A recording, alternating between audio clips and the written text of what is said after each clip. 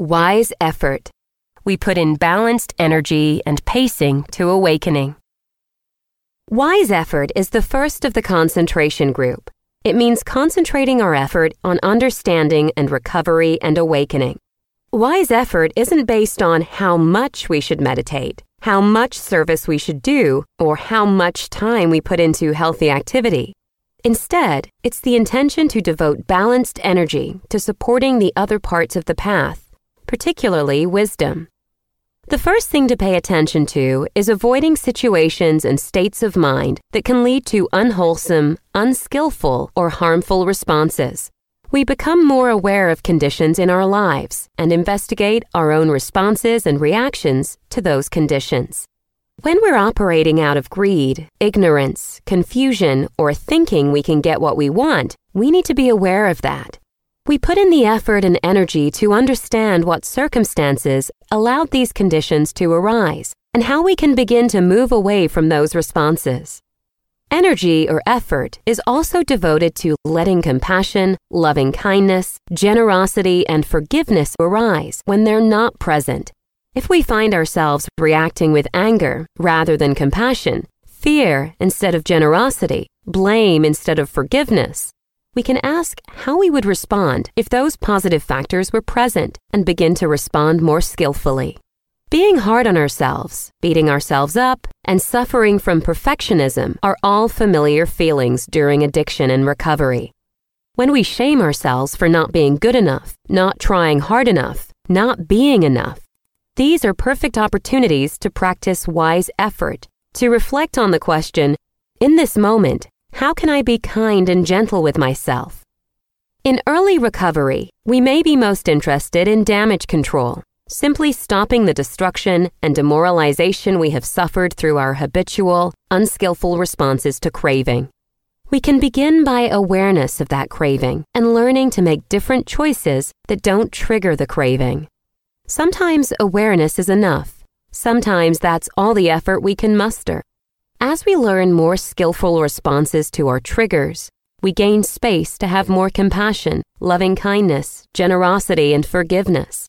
And as this practice becomes more of a habit, equanimity and peacefulness begin to replace our habits of grasping and selfishness. Pacing ourselves is important, alternating periods of activity and rest. We need to be aware of what our mind, emotions, body, and recovery can handle right now, and avoid the stress that can come from pushing ourselves too far, too fast. We need to avoid those things that put us into unskillful mind states and try to do the things that return us to a more easeful way of being in the present moment. Try to remember that whatever your experience is right now, it will pass, often in unpredictable ways. Remind yourself that you don't really know how long an unpleasant or painful experience will last. Try to be open to recognizing and investigating the experience while it is present, without interpreting it as a permanent part of your experience. Recognizing that the craving, experience, or thought will pass makes it easier to avoid the impulse to make an immediate, unskillful response. Wise mindfulness. We practice non-reactivity, being present, and looking deeply. Mindfulness. Being present to what's going on in our minds, bodies, hearts, and world is central to the practice of the Eightfold Path. We learn to be present for the way things are with compassion, without judging them or ourselves. Mindfulness is being aware of whatever is present, noticing it, and letting it pass. It's also remembering that we're on a path leading to our freedom and long-lasting happiness. Mindfulness asks us to be aware and to investigate without the reactivity and grasping for control that leads to suffering.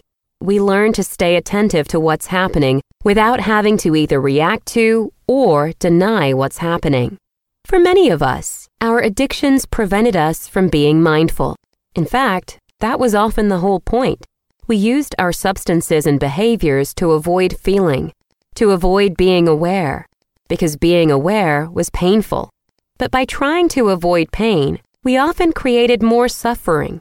We're now making a different choice, to sit with the discomfort rather than pushing it away or try to numb it.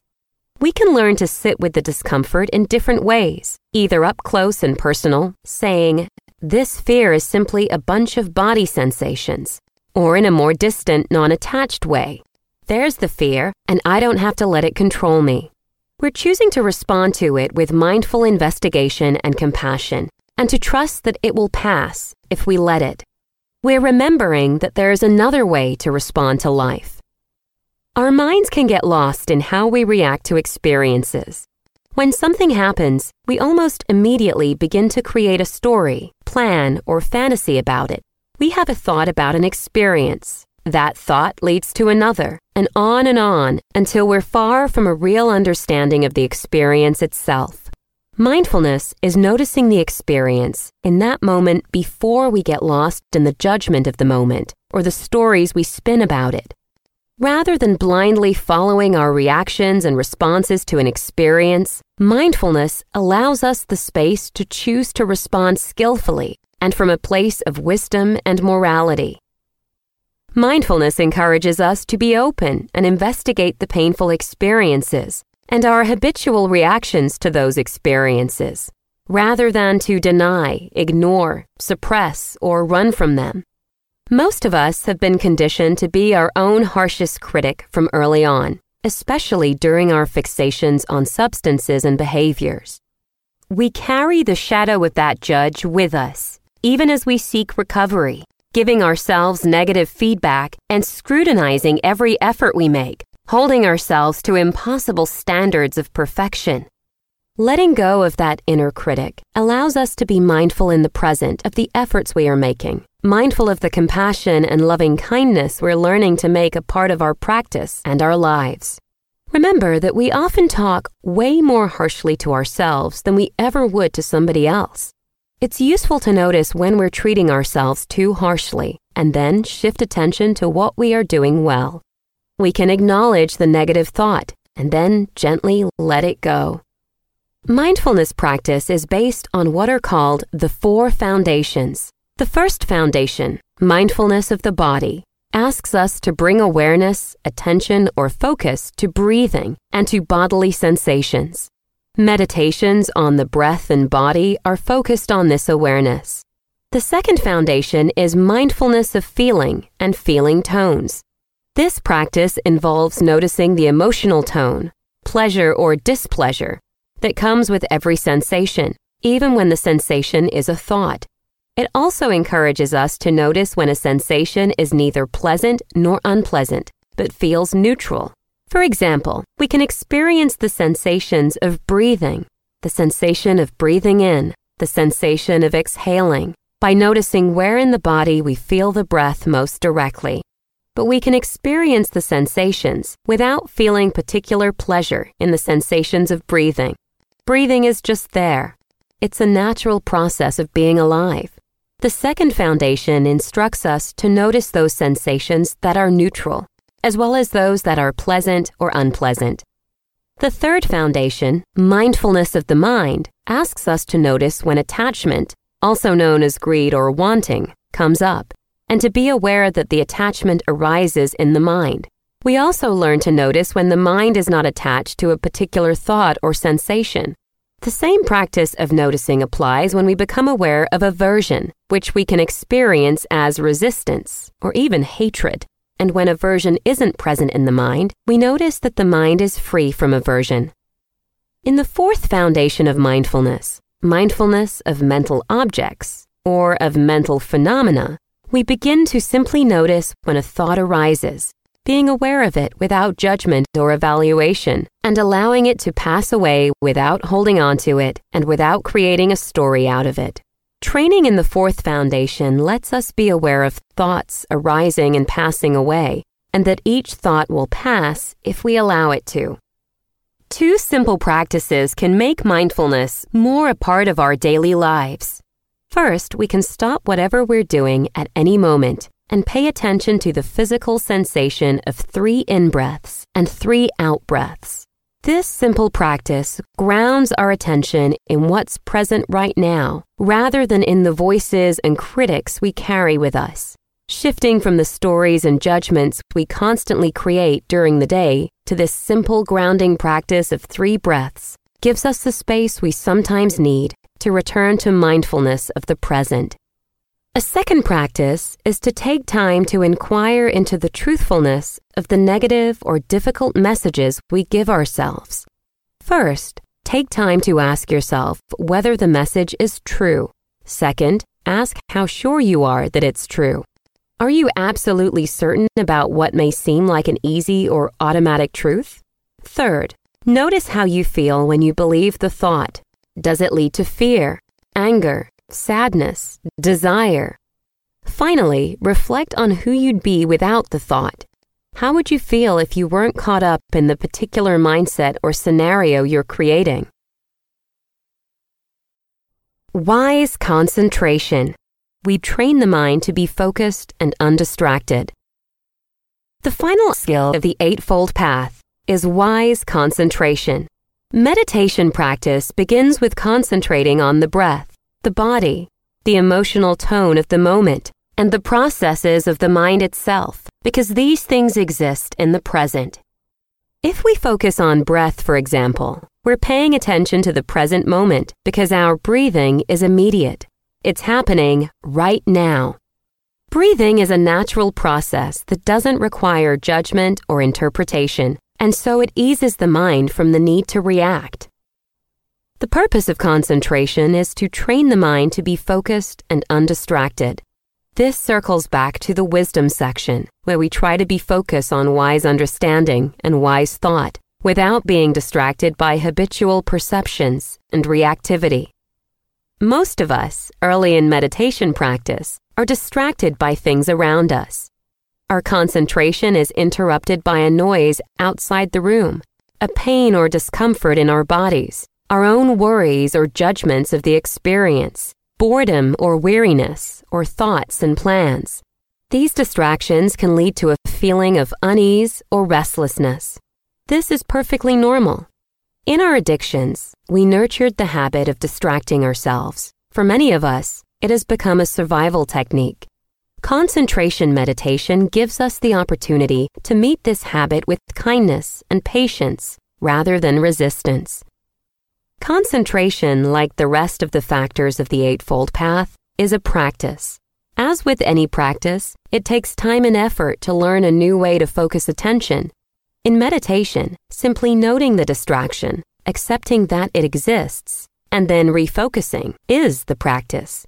If we become consumed with discomfort, thoughts, or distraction, we need to first recognize that it's happening, and then become curious about it. Then we can make the choice to refocus, to concentrate on the object of the meditation. Our habitual patterns can seduce us into thinking we're doing it wrong, into judging our practice, or into giving up. Don't let them. When we observe what the mind is telling us and react with compassion, knowing we have the power to recognize it and refocus it, we strengthen our ability to concentrate. Concentration can be especially helpful in times of craving. Instead of getting lost in the delusion that we must have what we're craving, we can trust that the craving is only temporary and refocus our attention on our intention to act wisely.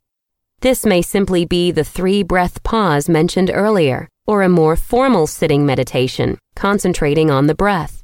We can use concentration meditation to train our minds to focus on a wholesome thought in the midst of temporary discomfort and yearning for a quick fix.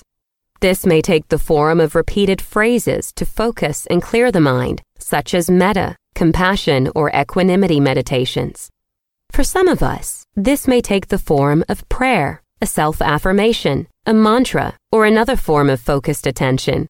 Concentration practices can often bring a sense of well-being and peace in a time of turmoil. They're a healthy way to return to a balanced, resilient state when we're stressed or agitated.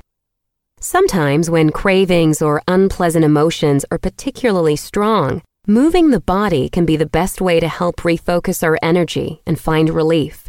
Concentration at those times may mean being focused and mindful about each movement we are making. This is my foot taking a step. This is my hand reaching for the cup. After a few minutes of concentration practice, of not giving energy to our craving or obsession, we may find the intensity of the feeling has passed. The more we do this, the more we gain confidence that we have the power to relieve the suffering of our addiction through following this path and committing to this practice. For trauma survivors, the breath, the heart, and the mind can be potentially overwhelming places to place the attention. So if traditional anchors like breath and body are challenging, ask yourself, what helps you stay present? What helps to calm your nervous system? It might be the floor in front of you, or a statue, or a piece of art on the wall. It might even be just a blank wall. All that you need to be present is to pay attention to something happening right now. If you do feel powerful emotions begin to arise during meditation, there are some simple things you can do to remain present. For example, you can open your eyes rather than keeping them closed, or give yourself permission to back off from the practice you are working on.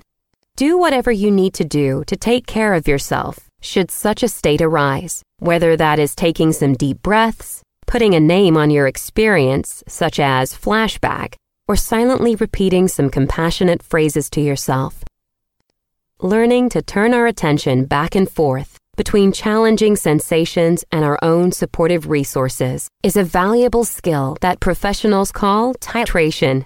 You can be gentle with your practice as you are working to develop this skill.